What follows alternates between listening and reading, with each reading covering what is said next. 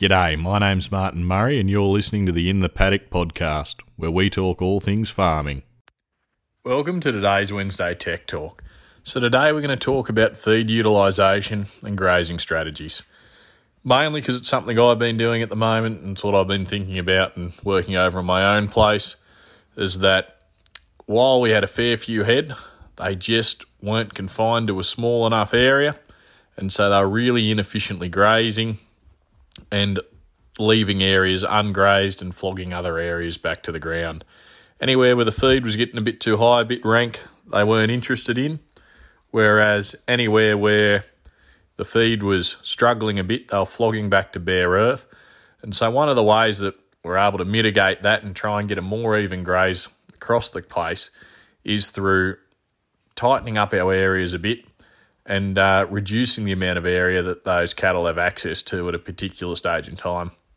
So if you've got a really good oats crop, really good forage crop, really good brassica, vetch, whatever, it might be something you want to consider, is just trying to reduce that area and jam those cattle onto a smaller area for a smaller amount of time and move them on.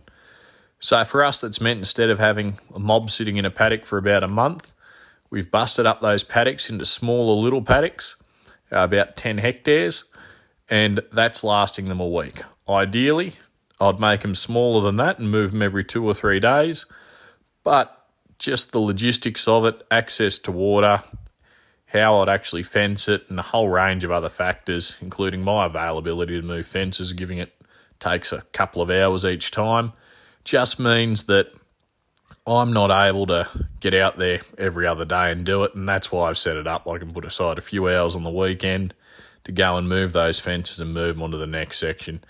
And it's really working to give us a more even, more effective graze. So basically that's it. Big numbers, small areas, move them regularly. Gives your plants more time to recover, gives your soil more time to recover, and gives you a far more even graze. Please remember that this advice is general in nature and always consult your own expert before acting on what you've heard here. Thanks for listening to the In the Paddock podcast.